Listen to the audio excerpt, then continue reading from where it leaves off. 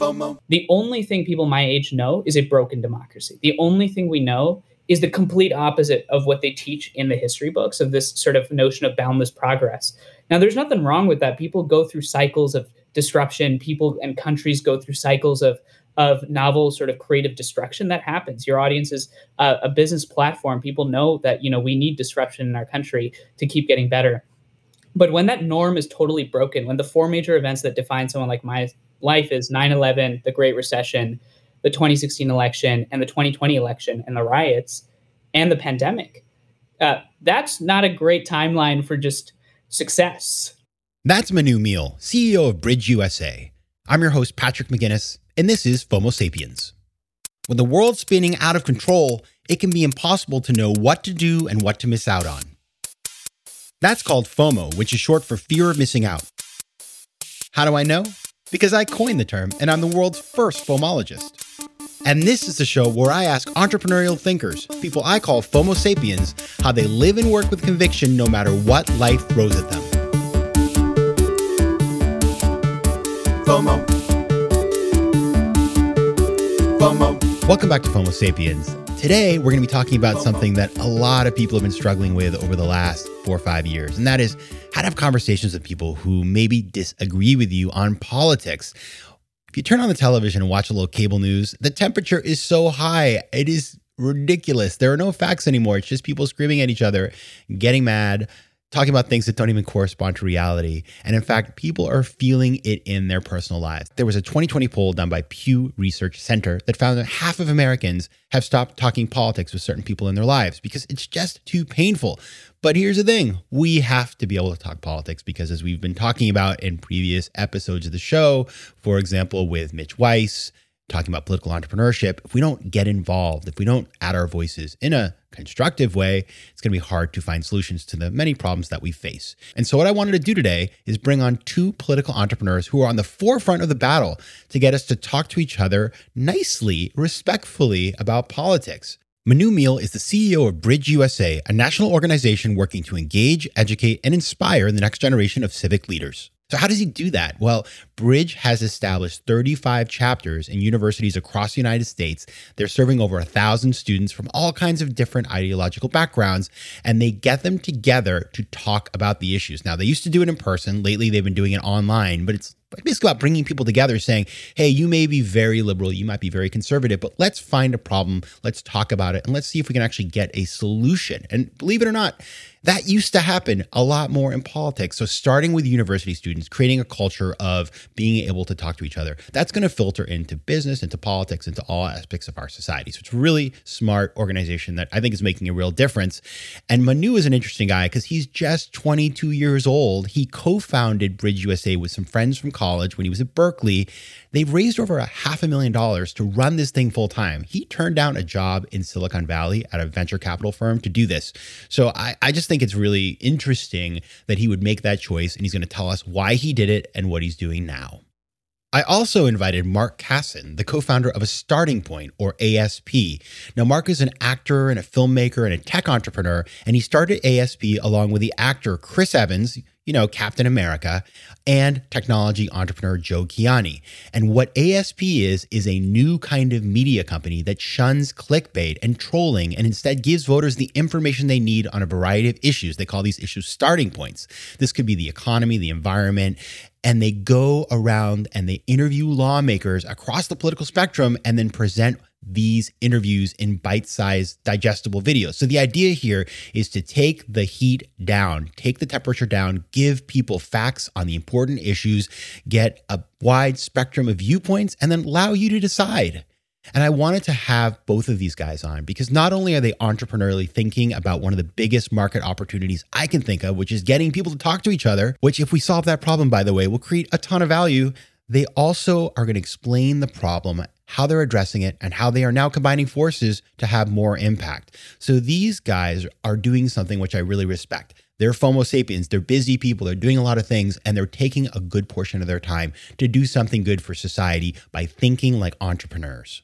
Now, if you want to learn to think like an entrepreneur, As you may know, I have created a new course called How to Be a Part-Time Entrepreneur, and you can find that course at Himalaya.com/part-time. Himalaya is an app that offers all kinds of educational courses that are structured like podcasts. So if you like the sound of this voice for 20 minutes every week, you're going to love the course because it's basically 10, 20-minute episodes explaining how to go from nothing to all the way there on being a part-time entrepreneur. It's based on my book, The 10% Entrepreneur, which came out in 2016, but I added so much more content. So go check it out, Himalaya.com/part-time. Use the code part-time.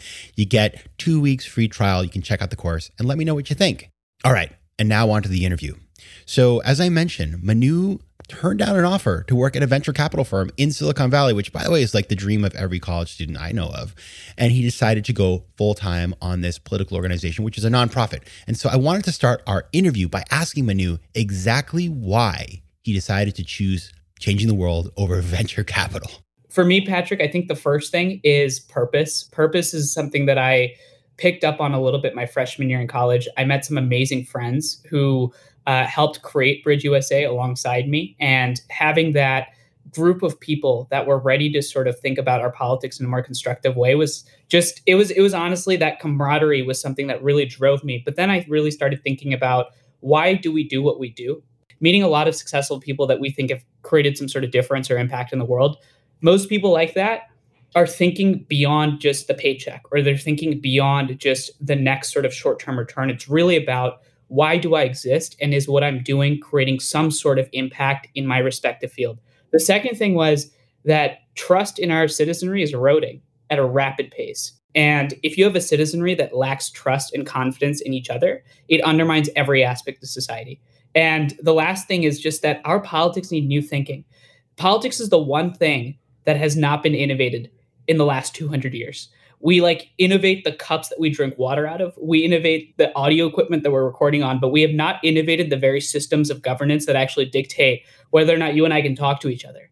And that is just bonkers. So that's, given all of that, plus the fact that our country seems like it's on a verge of serious crisis, is all I needed to sort of throw in my hat in the ring. And the fact that I had an amazing team of friends to do it with me was just, cherry on top.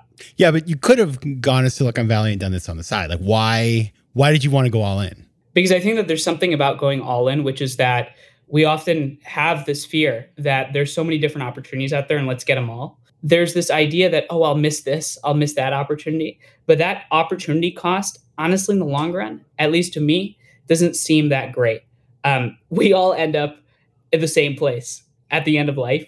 And so we got to give it our all in our moment. And I just graduated, so I've honestly got nothing to lose. So part of the issue is that I've got nothing to lose. And so it makes the decision a lot easier. Tell me if this sounds familiar. Your business gets to a certain size and the cracks start to emerge. Things you used to do in a day are taking a week. You don't have one source of truth. If this is you, you should know these three numbers: 37,000, 25, 1. 37,000. That's the number of businesses which have upgraded to NetSuite by Oracle. 25. NetSuite turns 25 this year. Happy birthday. That's 25 years of helping businesses do more with less, close the books in days, not weeks, and drive down costs. 1. Because your business is one of a kind, so you get a customized solution for all of your KPIs. Those are key performance indicators in one efficient system. Now, FOMO Sapiens, you know the show is all about making better decisions. And with this product, you can make better decisions because you have all the information you need right in one place. Right now, download NetSuite's popular KPI checklist designed to give you consistently excellent performance absolutely free at netsuite.com/FOMO. That's netsuite.com/FOMO to get your own KPI checklist. Because you know what? KPIs are better than ice cream.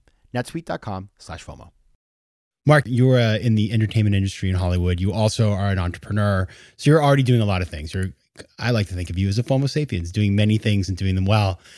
You decided to add something new to the list, which is diving deeply into civic engagement. And this is, as Manu just mentioned, this is an important topic, but what gave you, sort of lit the fire for you to take an already busy life and add something new to it?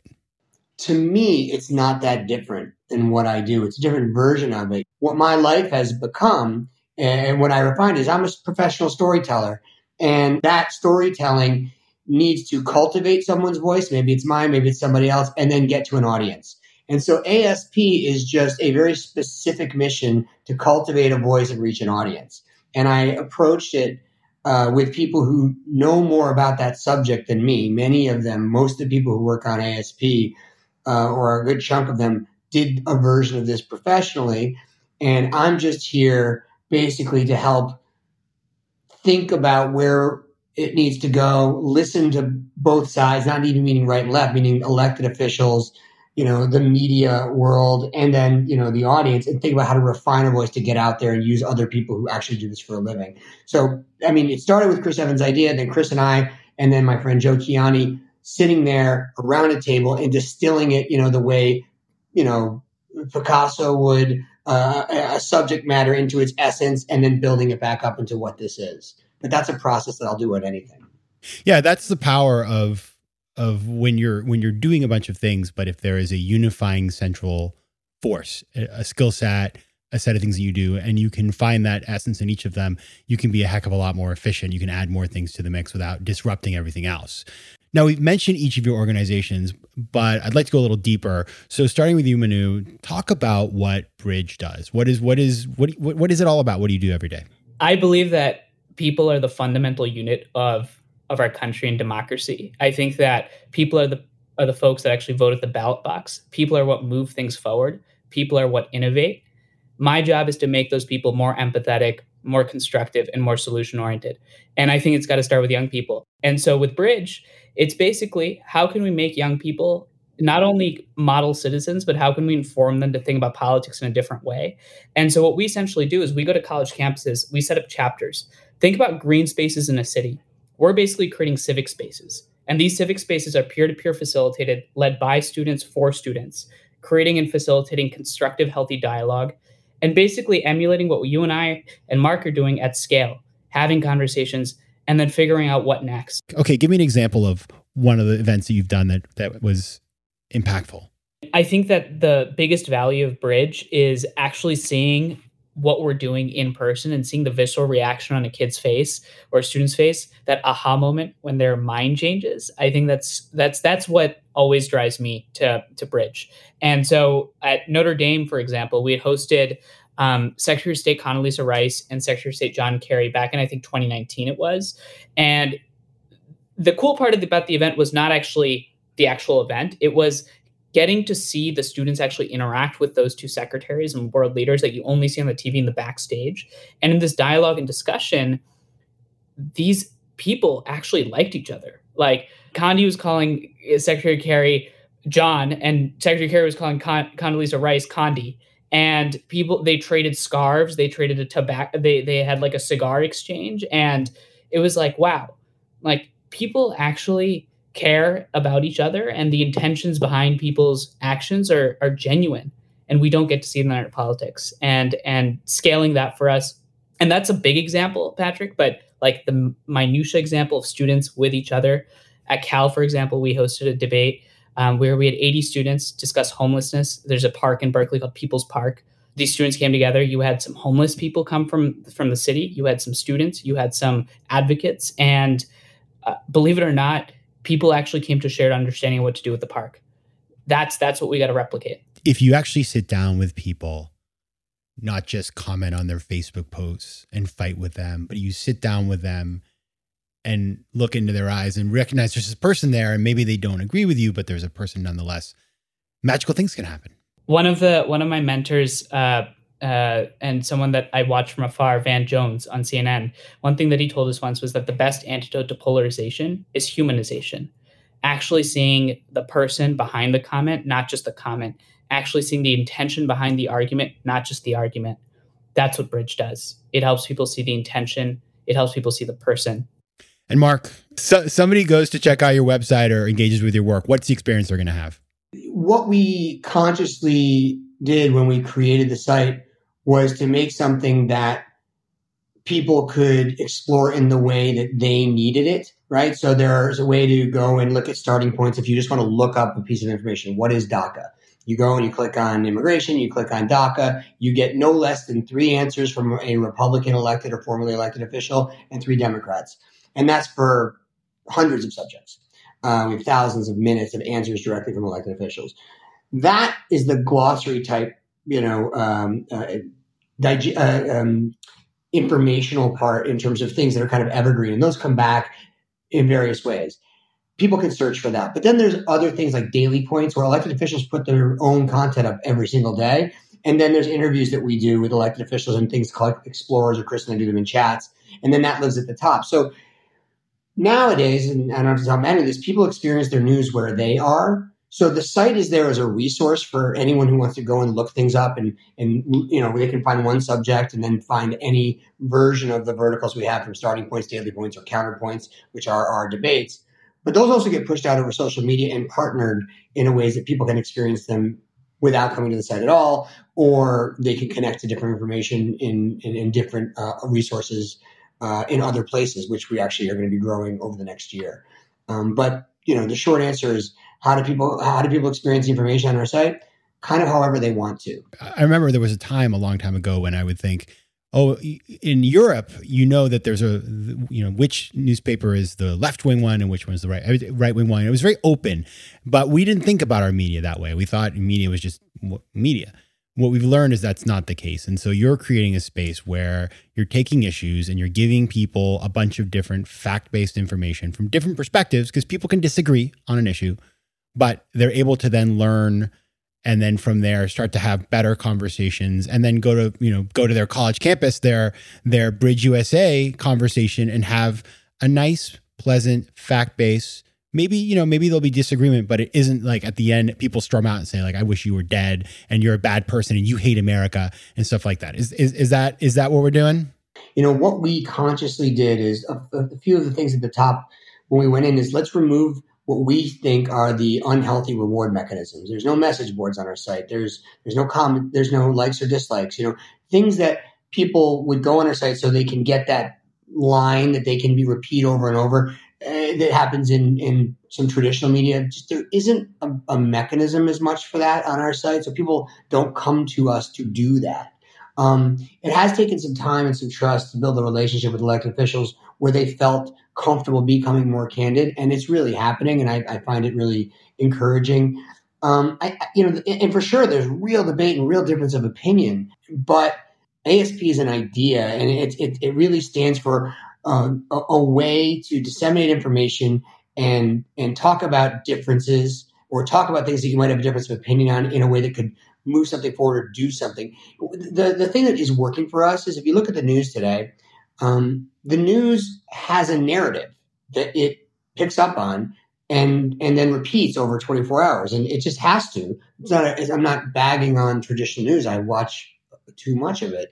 But if something happens at the top of the hour, they need to report that at the next top of the hour. And there's A, B, and C storylines that happen. So if an elected official wants to get on and talk about something, they need to now play into the train that's left that goes from the news cycle.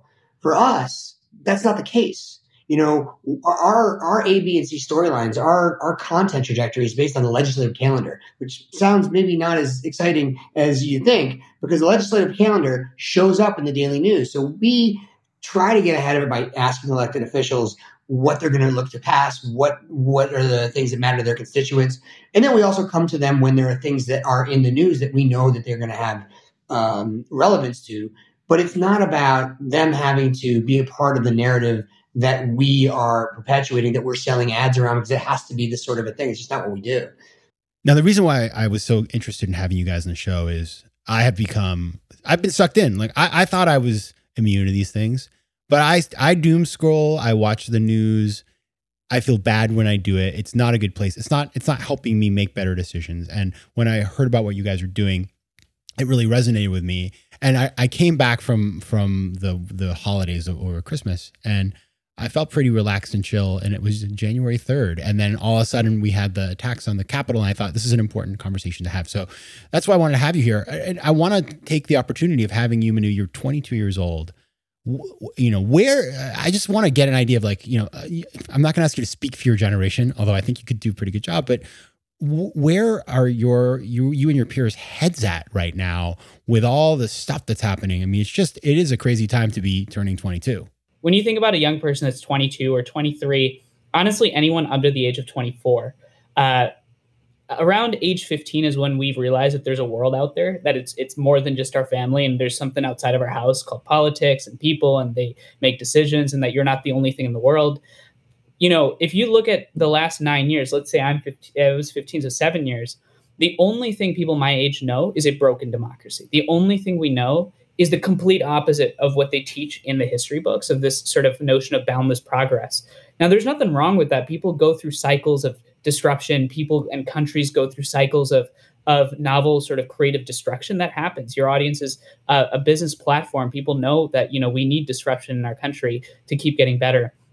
But when that norm is totally broken, when the four major events that define someone like my life is 9/11, the Great Recession, the 2016 election, and the 2020 election, and the riots, and the pandemic, that's not a great timeline for just success. That's a little rough. And that, I think, leads to two things. First, I think many young people are resorting to pessimistic politics, pessimistic engagement, that it's either, the system needs to radically change or we totally disengage. And the second thing that happens is that most young people feel, especially when the educated ones, the folks that have been fortunate enough to go to college, right? The 49% of sort of the Gen Z, if you're imagine you're an educated student and the only thing you see is democracy in decline, you're going to start to think for other political systems. The actual quality and aspiration for a democratic country is rapidly declining. That isn't happening everywhere. That's starting to nibble away. And we have to do everything to reverse that trend. I grew up in India for five to 6 years. It's nice to see the US going through a little bit of a disruptive element. It's good to have that perspective. But I think that young people are taking it a little bit too far. And how can you blame them? So we got to show systems that work. And it's very important to do it right now. By the way, I just think you should know that you are the second ever youngest person to come on FOMO Sapiens. We had a 12-year-old called Diego Gonzalez who had already started a company and had a workspace in Soho. So, oh my God. So I'm not sure you're going to catch up to him, but nor do I have any interest to do so. But I do think for those of us, we may not. It's really impactful what you say about what your generation has lived through. I think we forget because it's a very different view of the world. Now, Mark, you're not 22. Obviously, you're into your career. You've built businesses. I am painfully aware that I am not here 22. But you live in California where everybody is eternally youthful. But you're working with Gen Z and millennials, and you're talking to a community that is complex. So, what have you learned? And as you do that, like, what have you learned about communicating and relating to these two generations? To make sure you involve people from them. Even before we started dealing with Manu and Bridge, the very first thing we did once we felt that we had our feet on the ground and were clear in our mission and our voice was involve a group called Close Up, the Close Up Foundation, who has been doing civics engagement for 50 years and has worked with hundreds of thousands of going on 1 million classrooms. And they, as a mechanism, are in tune to the oncoming voice of people who they've been committed to creating tools, to creating ways to get teachers and teach educators and professionals on how to educate kids to civically engage and discuss these issues. So the first thing we did was go to people who are doing it every day. Because again, I'm a professional storyteller. I am in media. So it is my job to think about who might be listening and what somebody might get out of something. So we think about that and what's the best way to access that, to access an audience, and what's the best way that we could give service to the elected officials to give them access. Chris obviously has a very young audience through his day job as a superhero and other work. And so, that's worth bringing to the table. But the most important thing is we just bring the access point to the table. We listen to people like Manu, like the good folks at Close Up, who do this every day to figure out what's the best way to integrate, because it would be a little, I think, it's not really, we are not qualified to try to, either save the world. Folks like Manu, their organization does this. We just are trying to shine a light on it and make a flow-through entity, if you will, and how to, couch and put in the information together. But the generation, the voice is theirs. Now, Mark, you mentioned, you guys have platform, and especially Chris Evans big platform, right? I mean, he's got social media. He's a superhero by day and defending Jacob by night, which I watched deep into the pandemic. And yet no good deed goes unpunished. And there is a risk when people in the entertainment industry engage in politics that there can be a backlash. And sometimes, by the way, it's well-deserved. But oftentimes it's just that the rhetoric is heated and you see that things spin out of control. And so how do you guys think about engaging in a way that has impact, but at the same time, not getting into a place where you create backlash that can actually make your platform dangerous to your careers? I have two partners, Chris and Joe Kiani, who both have very, public lives in different ways. And I can't speak for them. And you can't, we all three of us have experience in not being able to control what people say about us. I can remember vividly some reviews of the first play that I wrote. They weren't good. And, I would have liked to control that writer and what they had to say about my work then. I think, this is a minefield and we just do the best we can to create a mechanism to allow elected officials who are responsible to their constituents, to the world, to pass laws that affect our lives. And so we're not commenting on them. There are many people on the site that I don't agree with. There are people on the site that I never thought I'd agree with that I've come to respect tremendously. But the service that we provide is these folks are elected. They are in power. They are chosen. They are passing laws. And their decisions affect all of our lives, whether you're from their state or not. And we would like them to be able to say what they're about so people can know. I hope we don't get too much, grief for stuff, but we do the best we can. And we're very confident in what our intent is and what our guiding principles are. And, can't please everybody. You're obviously both here together. And the reason why you're here together is because I heard that you're going to start working together more closely. So, Manu, why don't you tell us how A Starting Point and Bridge are going to be partnering starting now? We've got these discussions. We have these vibrant civic spaces that are student-led, that are engaging young people. But we need good content. We need good news narratives to plug into that. And that's the first thing is Mark and the folks at ASP are basically thinking about how to disrupt media. We've got this amazing product that they've put out. Let's use that as a starting point, no pun intended, for discussions. The second part of it is that as you think about growing Bridge, for example, shining a light on our work is basically the limiting factor that is preventing us from scale. I wish you could meet the amazing friends that have built this alongside me and with me, because those folks have actually put in everything they've got into it. And people like, and the leaders at ASP have that cachet and credibility to really demonstrate that there is significant potential in a youth movement. So both of you, Mark, you've been an entrepreneur for a while, and Manu, you considered going to VC, but you had exposure to the industry. So I'm curious from both of your lenses, like how is this political entrepreneurship different than, say, just building a tech company? It's not. I look at everything through the lens of my training as a storyteller: objective, obstacle, tactic. Who are you talking to? How do you refine your voice? How is it relevant to them? If this is true, then what else? Asking questions. That is true of great technology. Technology has to apply a service in connecting and harnessing a voice and bringing it to somebody who can be used to hear it, or being somebody who needs to hear information. That's all we're doing here, and the holy trinity of technology, art, and government, I guess, is what we live at the nexus of. But to empower through information. This happens to be connecting the electorate to the people that elected them and making people feel like they have an entry point, demystifying so they have a place to start. A Starting Point was created because we wanted to know more information, because Chris was like, you know what? I don't really sometimes know what I'm talking about when I tweet this thing. I wish I had a place that I felt comfortable looking at it. So it's all the same thing as far as I'm concerned, telling a story, accessing a question, being responsible to an audience, and then standing up for what you believe in and refining those beliefs so you can be challenged for having it make you better. Manu, final word. I mean, what Mark said, there's two things I think that every great tech company has, which is why I actually don't think political entrepreneurship, tech entrepreneurship, they've both got the word entrepreneurship in it. I don't think they're very different.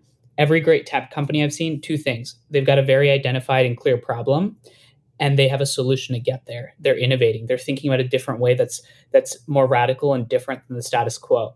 Bridge is basically thinking about how is higher education educating our young people to think in more civically engaged manners. We don't think that that's happening. We think that young people are becoming increasingly polarized. So our goal is, let's disrupt that civic engagement process. Let's bring these civic spaces, student-led, student-initiated, so that we can build a democracy that actually responds to Americans and doesn't just respond for them. And that is so crucial in our work, and I think it's necessary. The big underpathy, and to Mark's point, is like when you're building that big tech company, you've got to love the people you work with. You've got to be able to empathize with your user, who your customer is, and you've got to bring the best quality and product to that person. And so I think that the skill sets that people are learning at Bridge are applicable to every industry on the planet. And I think we need more of it. All right. If you want to learn more about Bridge USA and A Starting Point, you can check out bridgeusa.org. And you can find A Starting Point on Instagram and on the web at A Starting Point, and on Twitter at ASP. Manu and Mark, thanks for being here. Thank you, Patrick. Thanks for having us. FOMO. Big news. We now have a brand new website. So head over to FOMOSapiens.com, where you can listen to past episodes, learn more about the show, and find out how to advertise. Also, head over to Spotify, where you can find and follow playlists of the best of the show. You can also connect with me on Instagram at Patrick J. McGinnis, on Twitter at PJ McGinnis, and on LinkedIn. I'd love to hear from you, so don't be shy. FOMO Sapiens is recorded in New York City. Theme music is by Mike McGinnis, and editing and post-production is by Josh Elstro. If you like today's show, please be sure to rate it and recommend it to your friends. And as always, you can find me at FOMOSapiens.com and at PatrickMcGinnis.com. To advertise on FOMO Sapiens, reach out to contact@FOMOSapiens.com. FOMO.